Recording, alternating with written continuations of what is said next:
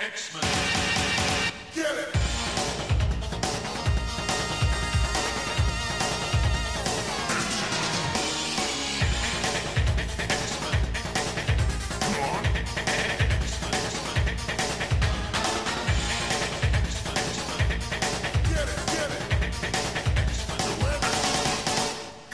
Hey everyone, and welcome to another exciting episode of Battle of the Atom. This is your weekly X-Men podcast where we rank every X-Men story from A to Z. I'm Adam. And I'm Zach. And Adam, Hey-o, how we doing?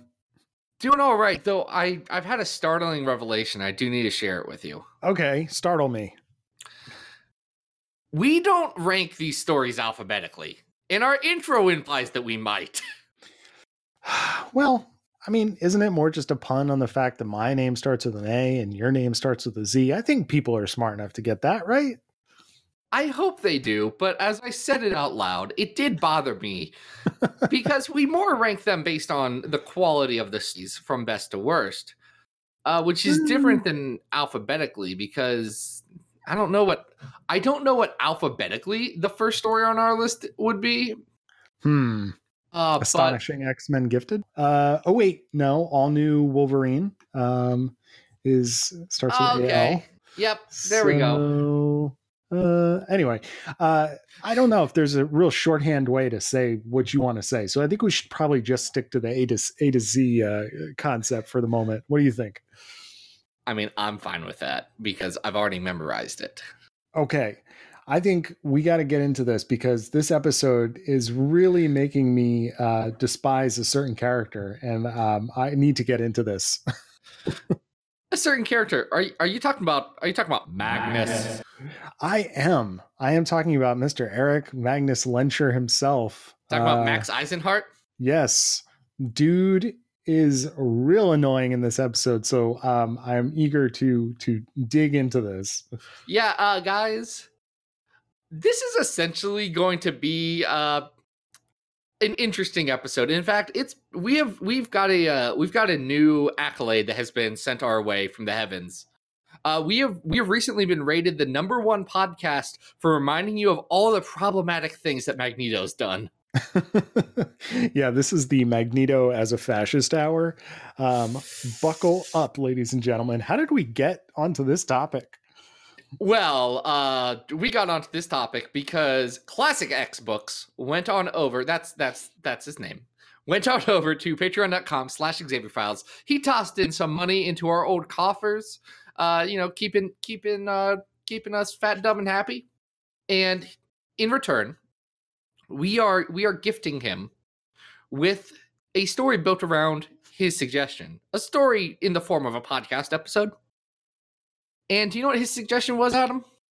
A story in which I am very disappointed to tell you that Magneto is not a dinosaur, and that is Magneto Rex. There's gotta have been dinosaur Magneto before, right? Like, I don't know, but we definitely not only need a dinosaur on the X-Men, but we need dinosaur Magneto at some point. I mean, even if I've been playing Mario Odyssey recently, and there's this great part where you can throw your hat onto a T-Rex and become the T-Rex. I just want to see a T-Rex with Magneto's helmet. I think that's reasonable. What game did you just say you had been playing? Mario Odyssey, Super Mario Odyssey, where he like throws his hat around. It's fun. No, I'm aware of the concept of Super Mario Odyssey, which is the way that people say that word. Adam, what did I say? Mario? You are such a Mario? New Jersey guy. Yeah, Mario. That's the most New Jersey thing I've heard you say on this entire podcast. Hey, it's a Mario. It's a Mario. I'm not Italian, by the way. I'm just doing my doesn't matter. This is Magneto Rex. This was a 3-issue miniseries from 1999, written by Joe Pruitt with art by Brandon Peterson. And boy, howdy, is this a thing of comics. Adam, how familiar are you with the Alan Davis late 90s run on X-Men? Not very much at all. I mean, honestly, I wasn't reading the book at this point. So, this ascendancy to king of Genosha, if you will, is I really only know about this, I guess, from Eve of Destruction, or are we? Yeah, Eve of Destruction is the end of this entire epic. So right. in Alan Davis's run, there was the Magneto War, which was the time that Magneto said, "I'm going to flip the world upside down and flip the polarity of all the poles." Great idea, Magneto. Great idea.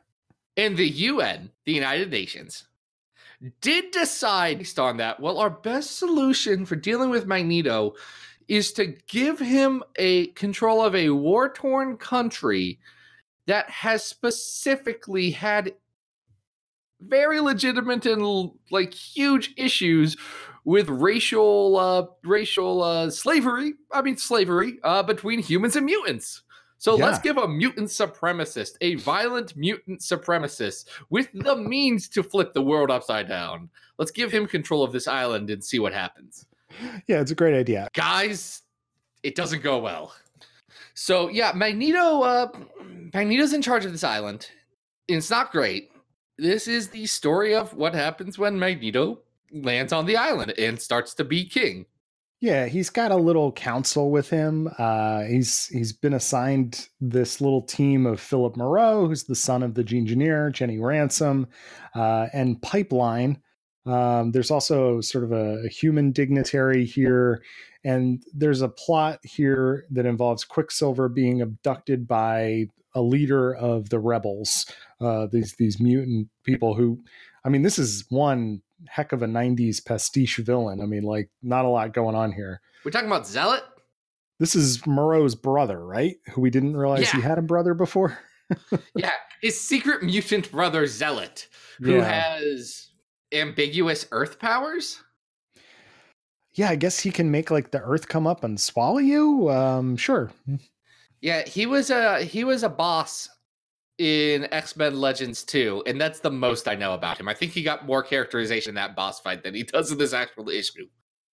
Yeah, he's a real like dumb looking character. He's got the mutate outfit, and so he's bald like the rest of the mutates, but he's wearing this like really stupid ear over the ear thing that then comes with all these tassels. I don't think it's hair. I thought it was hair for the longest time. Like, yeah, I think they're just ribbons or something along those lines. It's very strange. Bad. Now, to be fair, Zealot does bring up a pretty valid point of, hey, Magneto's not from Genosha. Magneto has nothing to do with Genosha. Why should Magneto be in charge of Genosha? Which I think Zealot's right in that particular argument. Oh, yeah. I mean, you could definitely see why Magneto should not be in charge of this particular nation state. But at the same time, it doesn't seem like anybody really has some good ideas here. And there are acolytes hanging around. Fabian Cortez is here for some reason. Amelia Vogt doesn't really seem on board, but she's here too. That's pretty much her MO, though. Yeah. There's a new robot sidekick that Magneto has. Yeah, he's had him. Are you talking about oh crap, what's his name? Hold on. It's a pun. Or Ferris. Ferris. Yes. Yeah. Also, Rogue is here trying to say, well, me and Magneto almost hooked up this one time, so maybe I can make him good. Yeah, that doesn't go so well. Doesn't go well at all. Rogue does not make this happen. Why do people keep pushing this? I don't get it. I don't understand it either, but it's something that just kind of stretches throughout the 90s. And I think it's basically just an affection for that uncanny storyline around 275. I feel like even more than that, it's affection for Age of Apocalypse. Yeah. Where they had a kid. And that's cool. But Age of Apocalypse was very specifically a bad future. Right. We should be avoiding that.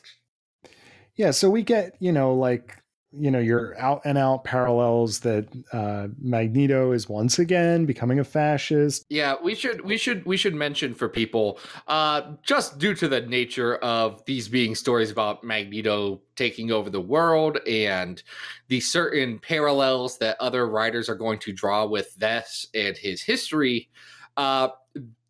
there's going to definitely be some Nazi-based content here that might make some people uncomfortable. And if that's not something you want to hear and not something that you need in your day right now, I get it. We can catch up next week. You'll figure out. We'll post online where these things get ranked like we do every week. That being said, it does bring up a very interesting question as to why writers continue to bring this character back to this place, which we're going to see repeatedly in this particular episode. But like, this doesn't make a lot of sense to me. I think if you're going to put Magneto in charge of Genosha, there's much more interesting ways that this story could go that are more fun than him just being an out and out supervillain, right? I mean, literally, two of the first things Magneto does taking over this island are set up concentration camps and enslave all humans for not being mutants. So that's an issue. He also kicks out all the humans and force all the humans that he can't use as slaves. He kicks them out of the country. So Magneto does a lot of terrible, terrible things. And the obvious parallel that people are drawing is to Magneto's history of, having to go through the Holocaust and Auschwitz and all this absolutely horrible real world stuff. And I understand that it's tempting to say, let's draw these parallels and let's kind of do some more or less ironic reflection of Magneto as a character into becoming the thing he hates, the thing that made his life terrible. And I get that, but it's not done well is the problem. No, there's no nuance here whatsoever. And it really does drive me nuts when writers do this, because it just strikes me that Magneto comes across as being an idiot. Like, if we're to believe that Magneto is this nuanced, super smart supervillain, then he knows better. You know what I mean? So to have him continuously go back to the trough of mutant supremacy, it just doesn't work in my mind. I don't like this aspect of the character when writers force it. This is very 90s Magneto, because for as much nuance as Chris Claremont had for 80s Magneto, 90s Magneto flipped that switch and said, hey guys, the Silver Age was great. I'm going to blow up the ocean. Right. And that's 90s Magneto, like, pretty consistently, even at his most nuanced in the, Mutant Genesis, the first 3 issues of X-Men Volume 2, he's still a pretty bad supervillain who's causing like EMPs to go off and all this stuff. Fatal Attractions, he kills thousands of people. He just murders so many.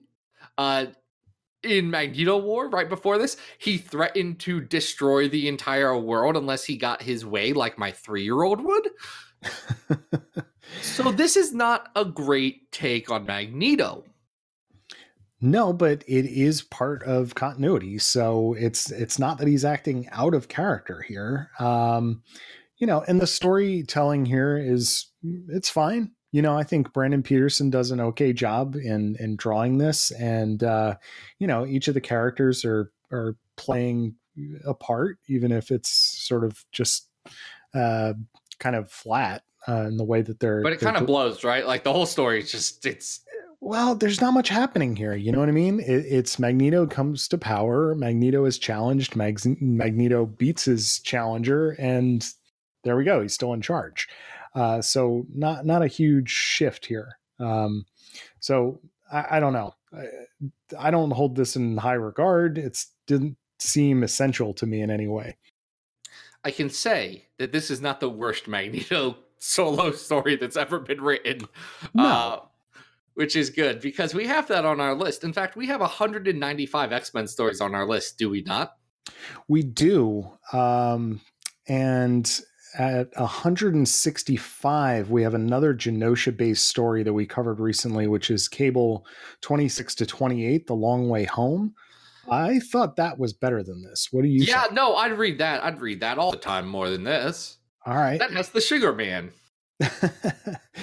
Yeah. And, I think Brandon's art is better than what we saw in that arc, but that story seemed a little more cohesive than this. See, I've never really cared about Brandon Peterson's art. Like, it's never been something I've liked all that much. It's something I think I've come to appreciate, especially his contributions to like Executioner's Song. His style is very different here than it is in the early 90s.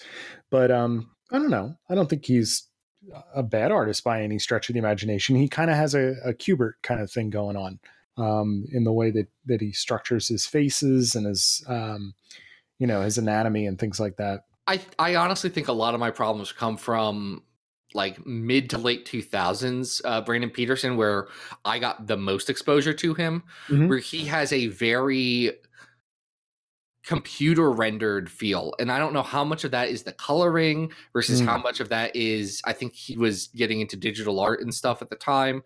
And if you look at it, it's in that uncanny valley. It's in that, no, I get it.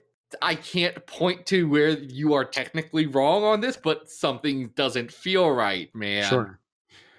All right. So we know it's going to be lower than 165. How low do you want to go? I think this is better than 191 Magneto Volume 1, the Magneto story about Joseph. Yeah, and they do make a point of saying that the Joseph stuff is over as part of this. He died in Magneto War right before this. Right. So that whole nuanced Magneto arc is done. Is it better than Eve of Destruction, which is the sort of tail end of this particular story? We have that at 187. It's probably, I know it's better than What If Wolverine was Lord of the Vampires during Inferno. Yeah. But like I'm looking right above Eve of Destruction. You've got the Silver Age Avengers versus X-Men. You got the Shatterstar Saga. You got Psylocke and Archangel Crimson Dawn. You got the first 6 issues of X-Factor. And I think that's my ceiling, is those first 6 issues of X-Factor. Those aren't good, but I think those are better than this. I do too. So is this our new 184?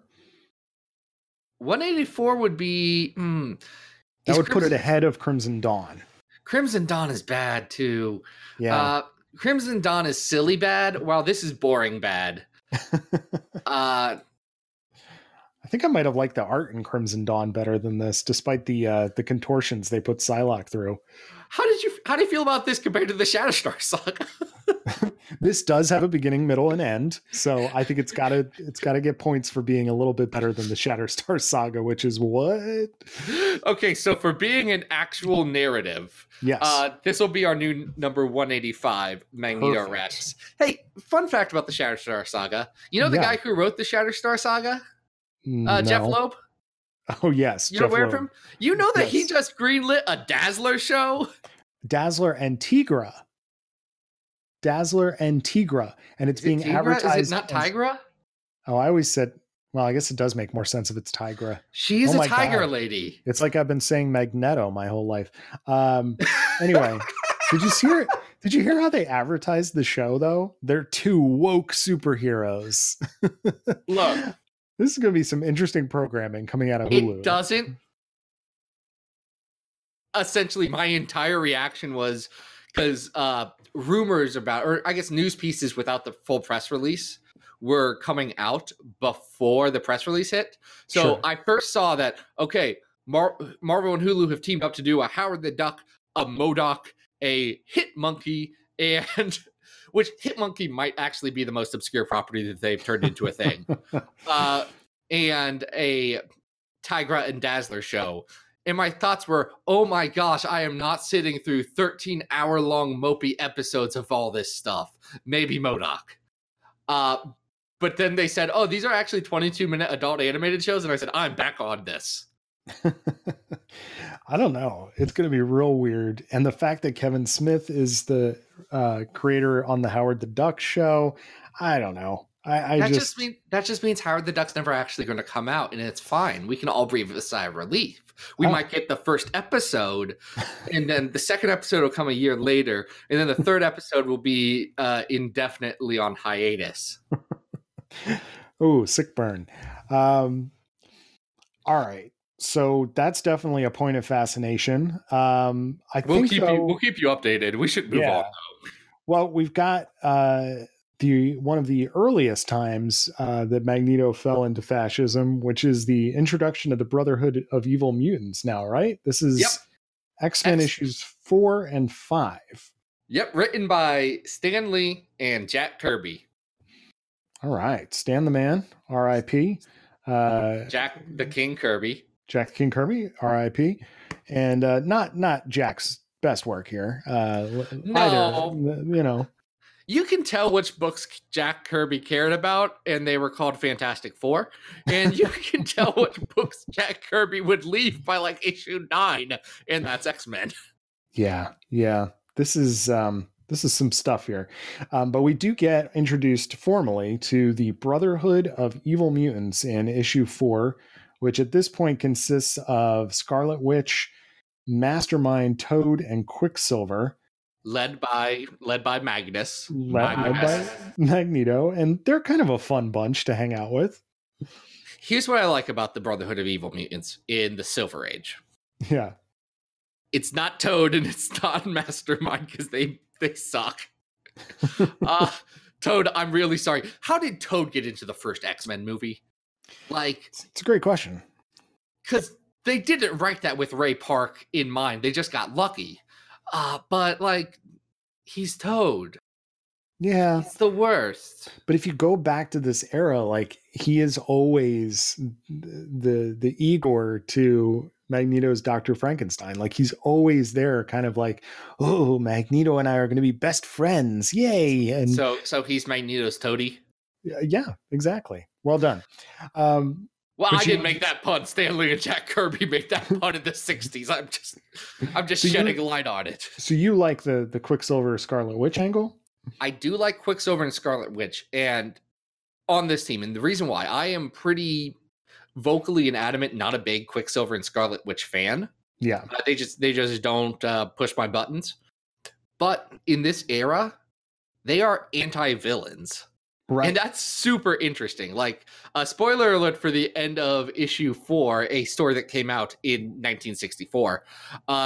Quicksilver looks around and makes sure Magneto's not looking and says, no, I'm not going to let Magneto detonate multiple nuclear weapons. That's so stupid. I hate my boss. And he runs through quick, gets rid of him and says, sorry, guys, and runs away. And that's pretty great. Yeah. Yeah, and I think that's an ongoing subplot is, can they get Quicksilver to join the X-Men? But he's trying to protect his sister. So this is a wacky, like, both of these issues are jam-packed with stuff happening. You've got Magneto stealing battleships, taking over an army and a castle, and there's a... Yeah, he takes over a small South American nation. Yeah. Just does it off panel, more or less.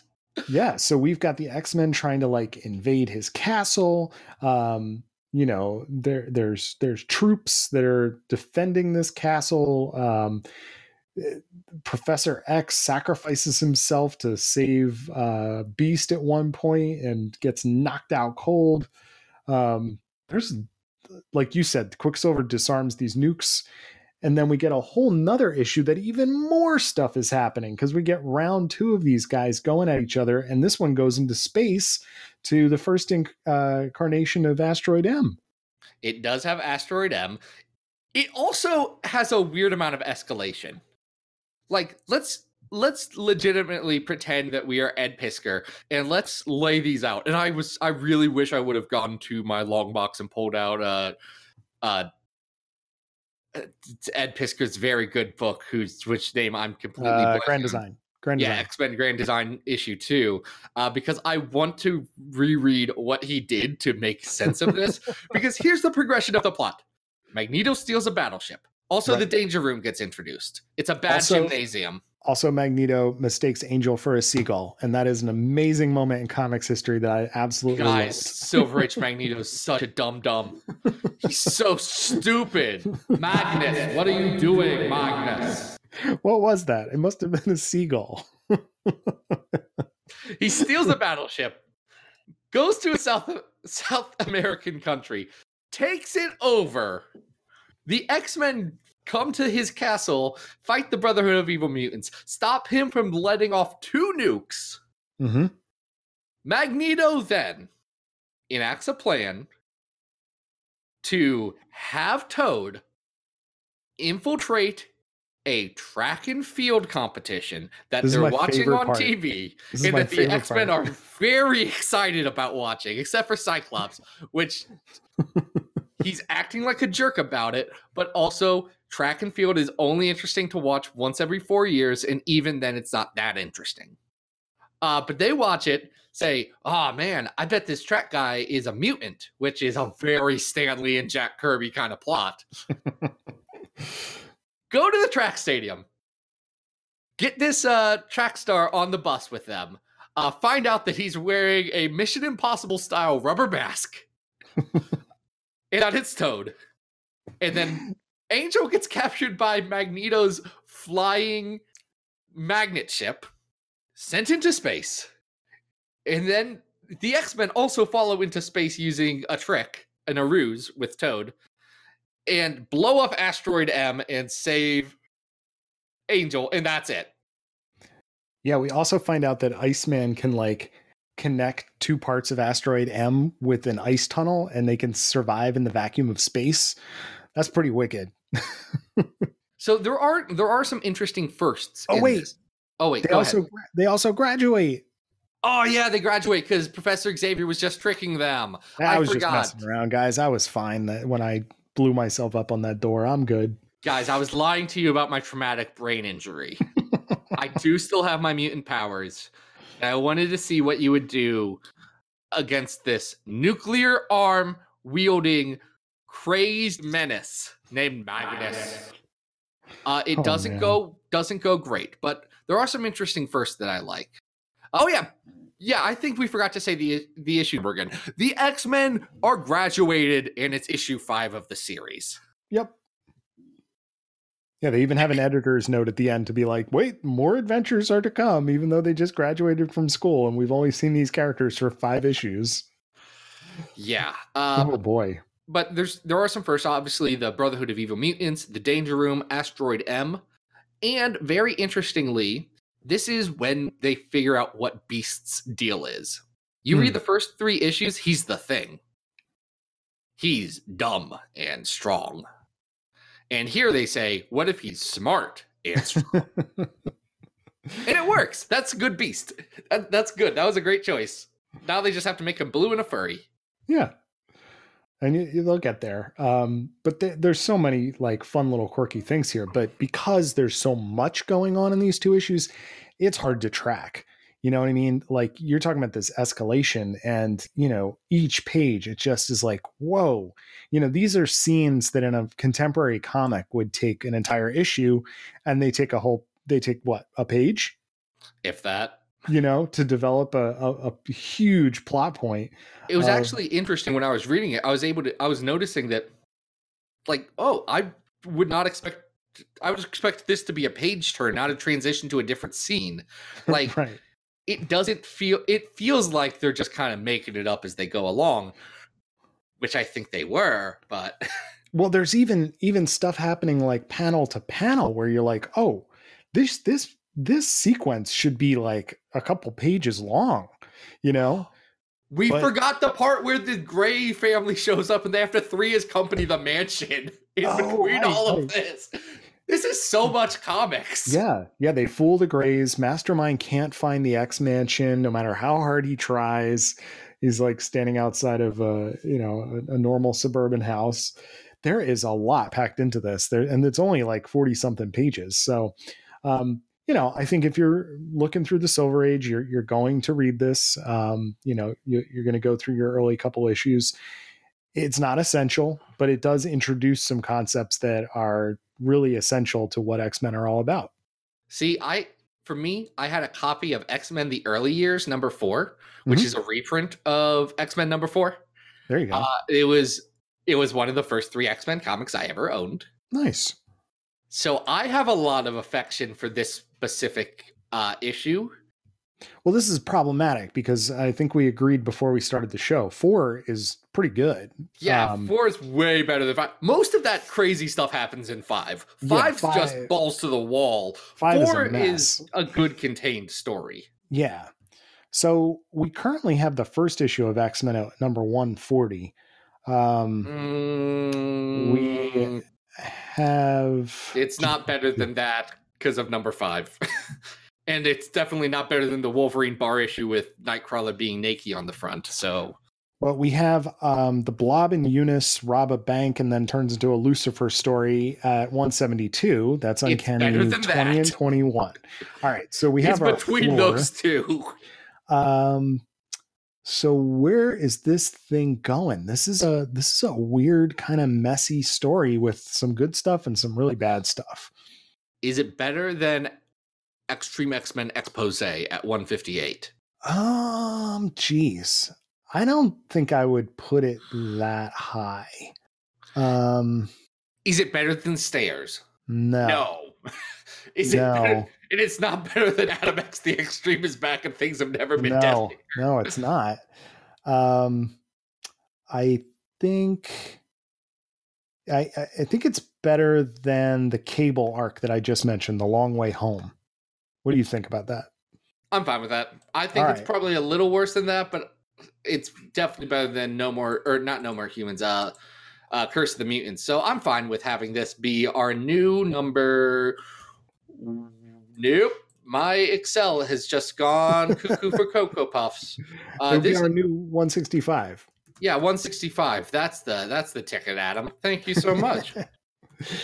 No problem. All right, let's get into it. Let's talk about some crazy fascist Magneto here. We've talked about this arc on the show before, but let's get into it.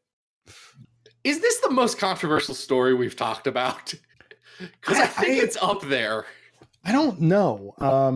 This is Planet X, which is the second to last arc of Morrison's run, which New is X-Men Morrison 146 to 150 with Morrison and Phil Jimenez. Yes. And I think we did talk about this at least introductorily when we did our Zorn episode.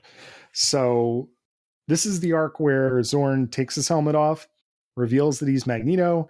He's revisiting the idea of flipping the planet, takes over Manhattan, totally becomes a fascist. And there's some wacky stuff that has to happen for him to go down. I think the actual Zorn plan is pretty bad. But here's how I'm going to infiltrate the X-Men. I think infiltrating the X-Men is a good idea. Mm-hmm. I also think this story does a incredibly good job telling the story that it sets out to tell. Okay, that is a really good distinction because I just reread this within the last day or two, and I was surprised to say to myself, this is really well done. And there are some it rules. There are some really good story beats in it, and I still don't like this story very much, but I cannot tell you that it's not well done. Have you heard of this Grant Morrison cat? I think he might be good at comics. Exactly. I think a lot of people's beef with this story, and mine, as well, is that the characterization of Magneto feels very deeply strange, even though we've established multiple times when we covered Eve of Destruction, when we talked about this on the Zorn episode, that this is in character for where Magneto was at this point in continuity. It still is a hard pill to swallow, because this is like straight up Silver Age Magneto gonna flip the planet and turning into hey, we're gonna march the humans into the ovens. That's a lot. This Silver Age Magneto, but recontextualized in a very Grant Morrison way to the modern age, or at least to 2004. Mm-hmm. And Grant Morrison does it incredibly well. I cannot fault anyone for being upset with this story. In fact, I was talking to one of our friends about this. And he mentioned, I get it. it's still a pretty crappy situation to have Magneto doing such explicit like Nazi actions, like so directly connected to a massive genocide.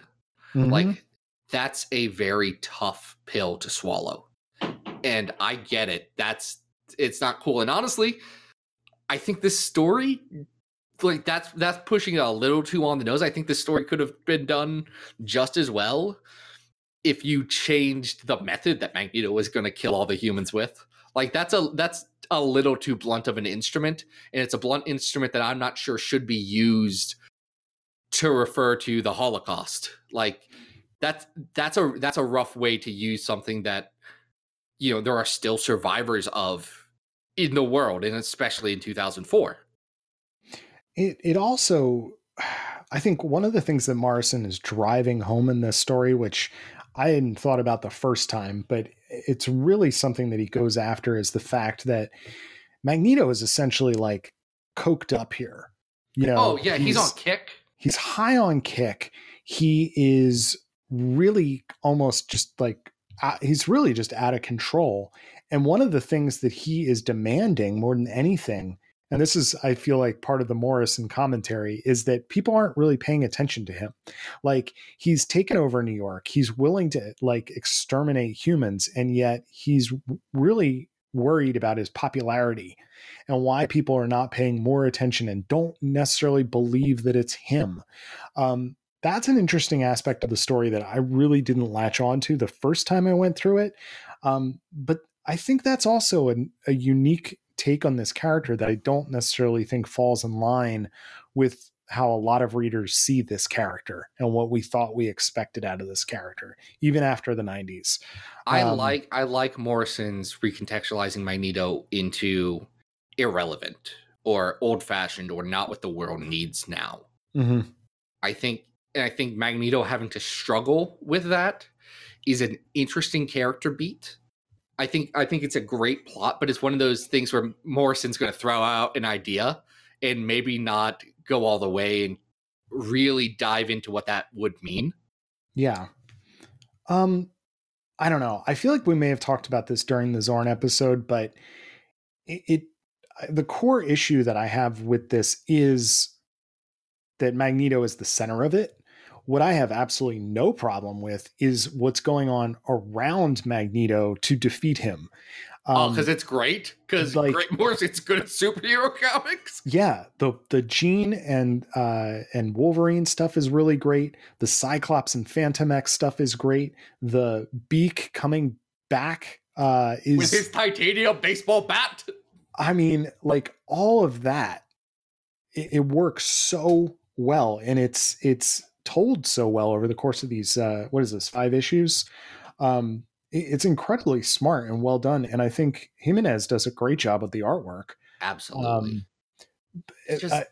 I think people are always going to have and take issue with this story because of the plot twist of Zorn being Magneto and what Magneto is and represents in these issues and what he does. So I think we've talked about the thematic and the character stuff that's a challenge for this book. Mm-hmm. Let's really look at it from a craft and a story perspective, because how many amazing page turns and just beats are there? Because you get The Dream is Dead, where we find out that it's Magneto who's behind all of this. Mm-hmm. You get him taking over New York and destroying the X Mansion in just a couple of splash pages, because that's how like Magneto has become myth at this point. And that's how mythical he is. He just shows up and it says, yes, I've taken over the world.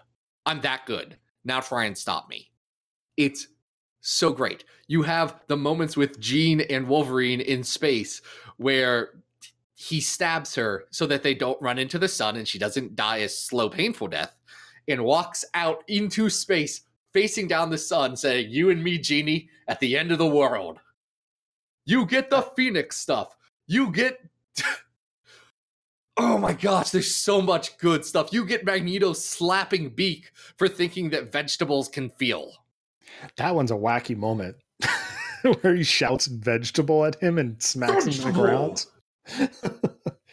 Yeah, I think that out of context, it's a very funny moment. Oh In yeah, context, it's also a very funny moment because it's Yeah. beat. But you get a really good, you get the really good part of like that's when everyone knows because that scene is right after marching the humans off to a bad fate. That is where you realize, oh no, Magneto's actually not just lost it from a moral standpoint. He is completely his mind's not there anymore. right. Like the end of this story where Cyclops burns Magneto's face with his optic blast because he just hit him really hard right at point blank. And Magneto's demanding that people realize that I'm Magneto, I'm the one you should care about. And people are like, we don't like you, we don't care about you. Where's Zorn? We liked Zorn. So good. It is so good. Also, Magneto does kill Jean Grey, which is a little bit of an afterthought that I think, to be fair, Morrison spends the entire next arc kind of dealing with the implications of and the ramifications of it. But also, 90s Jean Grey didn't have the best characterization and plots. And I think it's literally taken until last year for Jean Grey to be relevant again. Yeah, I think that's valid. I think from a craft perspective, there's no way that you could look at this and say that it's poorly done. And I think that people's issues are going to be about the characterization more than necessarily the storytelling or the artwork. So it sounds like you hold this in higher esteem. This isn't one that I revisit often, but I think if it's looked at objectively, it's pretty darn good. Yeah. For me, look, I understand people's hesitations about this story. And guys, that's valid. If you never want to read this again, if you hate everything about it, I hear you. I understand where you're coming from. No shame on that. I will throw shame if you say Magneto's never done anything wrong and Magneto's actually a good guy, because take this story out of it, Magneto's problematic at best and horrible at worst. Which makes him great as a character, but not as a role model. All right, so let me throw something out at you. At number 71, we have Captain America 367, which is the Magneto Red Skull story. Better or worse? I think this is way better than that. And right. I do think this might be the biggest gulf. Let me hear your ceiling, and I want to tell you where my ceiling would be, just so we understand just how far off we would be from each other. Okay. At number 58, we have Ultimate X-Men Volume 1 Tomorrow, people. And because you go very similar story. Yes, because you go into that series fresh, it's a lot easier to swallow the characterization of Magneto. I would have a hard time putting it above 57, which is Mojo Mayhem. I realize that we have the Pizza Hut comics above that, but I'm looking and I'm seeing Messiah War, Assault on Greymalkin, Executioner's Song. I don't think this is better than those. But I assume you want to go much higher. So let's hear where you want to go. From my perspective. Yeah. And I love that we have such different feelings on this, because I think it's very representative of like you who have been with these characters for longer than I have in general. And me who tends to think a bit more in, story structure in larger, like a meta sense of things, which is the exact opposite of how we can approach art, because I don't know anything. And you're like, oh man, this line works really tight here. You can see how he did this thing here, because you actually know that stuff, which is great. It's what I appreciate about you. But legitimately, I think this is probably not as good as number 19, the Brood Saga. But that's the only one I can say for sure, which is a wild shift compared to where you're at. Oh, yeah. Jeez. Really? You think it goes that high? Dude, when I read this again, I said, again, I understand if people don't like this. This rules. I want to read all of the Morrison stuff again. This is great. So we are in an interesting spot. I think this is This is new territory for us. All right. What's halfway between that? And Okay. not that that's where we're going to end, but I think that's a good place to look. That's about number 30, which is X Club. Mhm. I can see the argument for this going below X Club.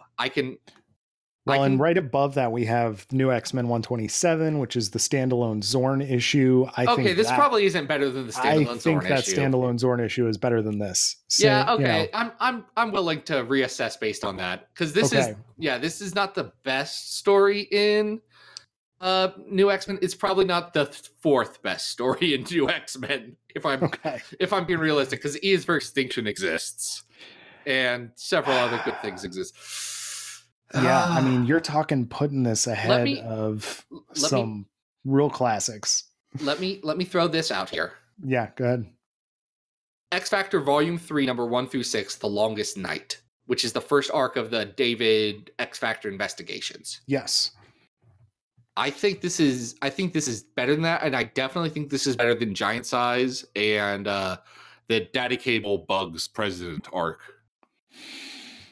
Okay. All right. So now I'm going to find a new ceiling. And I'm kind of surprised that you want to put this ahead of the Sinister Gillen stuff. Oh no, that would be behind the Sinister Gillen stuff. Okay. This would be, I would say, I would propose the new 46. So put it behind Examinations? Behind Examinations, but above the first arc of the David X Factor investigations. All right. I think that is a solid compromise, and I agree to your terms, sir. Guys, this has been a wild trip, and I'm pretty sure no one listening is happy. Well, hey, if you're a Planet X hater, come at us. Like, let's get into it. You know, honestly, I would love to have good, reasonable, level-headed discussions about this story, because there's a huge amount to unpack, and I don't think there's a lot of wrong opinions that can be had about it. But more, it's very interesting comics, and I think more than anything else, Morrison gave X-Men every issue something to talk about and something to unpack. Absolutely. A lot of stuff going into this. Even what leads into this story is insane. So yeah. Oh, you're talking about the Murder at the Mansion? Murder at the Mansion, Weapon Plus. I forgot about Assault on Weapon Plus. Dang. Yeah. Guys, why is this not... Adam, why did we not do a Morrison podcast? Because there's only so many issues of it, and we can't just do that every single time. Couldn't we? All right. So we've definitely established with this episode that Magneto is while nuanced in many ways, is never right. Magneto's a jerk. Yeah. People say Professor X is a jerk. Magneto's definitely a bigger jerk than Professor X. Professor X is morally bad, but generally actionably good. Sometimes he's actionably bad, but Magneto is, he's doing some stuff here. Yeah, that's great. This has been great, guys. Let's finish up this episode, because I think everyone is ready for us to stop talking about Magnus. Let's take a breather, folks. Good breath, everyone, and hold and release. So, first off, I want to thank Classic X-Men for his great suggestion of Magneto Rex that allowed us to talk about better stories. Thank you so much for that. If you want to be like him, you can go over to patreon.com/XavierFiles. You can toss in a couple of dollars a month, and you'll get an entire episode crafted for you from us. And that'll be cute. Adorable. It'll be a nice chibi episode that you can, you could put it in your pocket. You could put it in your pocket. Absolutely. Adam, where can people find you online? Guys, you can always follow me at adamrec.tumblr.com. No, you would go to my website at adamrec.tumblr.com. You can follow me on Twitter at Arthur Stacy. And I just put up on the Big Cartel store, which is adamrec.bigcartel.com. If you want to pre-order your copy of Bish and Jube's Attack on the Mansion, I will be shipping those out at the end of March. So hopefully you'll get a copy. Zach, where can people find you? Well, thank you for throwing it back to me. I know that's been a struggle for you. I know. Sorry. But you can find me on XavierFiles.com. That's where I have all the latest and greatest in X-Men stuff. Actually, last week, as you're listening to this, but today as I record it, a piece I wrote about the Age of X-Man Alpha, and really the Age of X-Man as a whole, went up on the MNT.com. So go check that out. I'm actually, for all the joking we've done about X-Man, I'm really proud of that piece, and I think that the Age of X-Man has been a super interesting thing. So, it's awesome. Yeah, maybe go check out my thoughts on that. Then Twitter at Xavier Files, where I got stuff. But that does it. Hey, Adam, do you know what next week is? Next week, we are not alone. No, we are going back into the Age of X-Man to discuss what Leah Williams has got going on. Because Leah's great. She's coming back on the show after we essentially made her career, I think is the right way to frame it. Okay, let's not get carried away. If there's one thing that episode is going to get, is carried away. And I'm very excited for it. But until then, guys, this has been Battle of the Atom. We hope you survived the experience. Get it!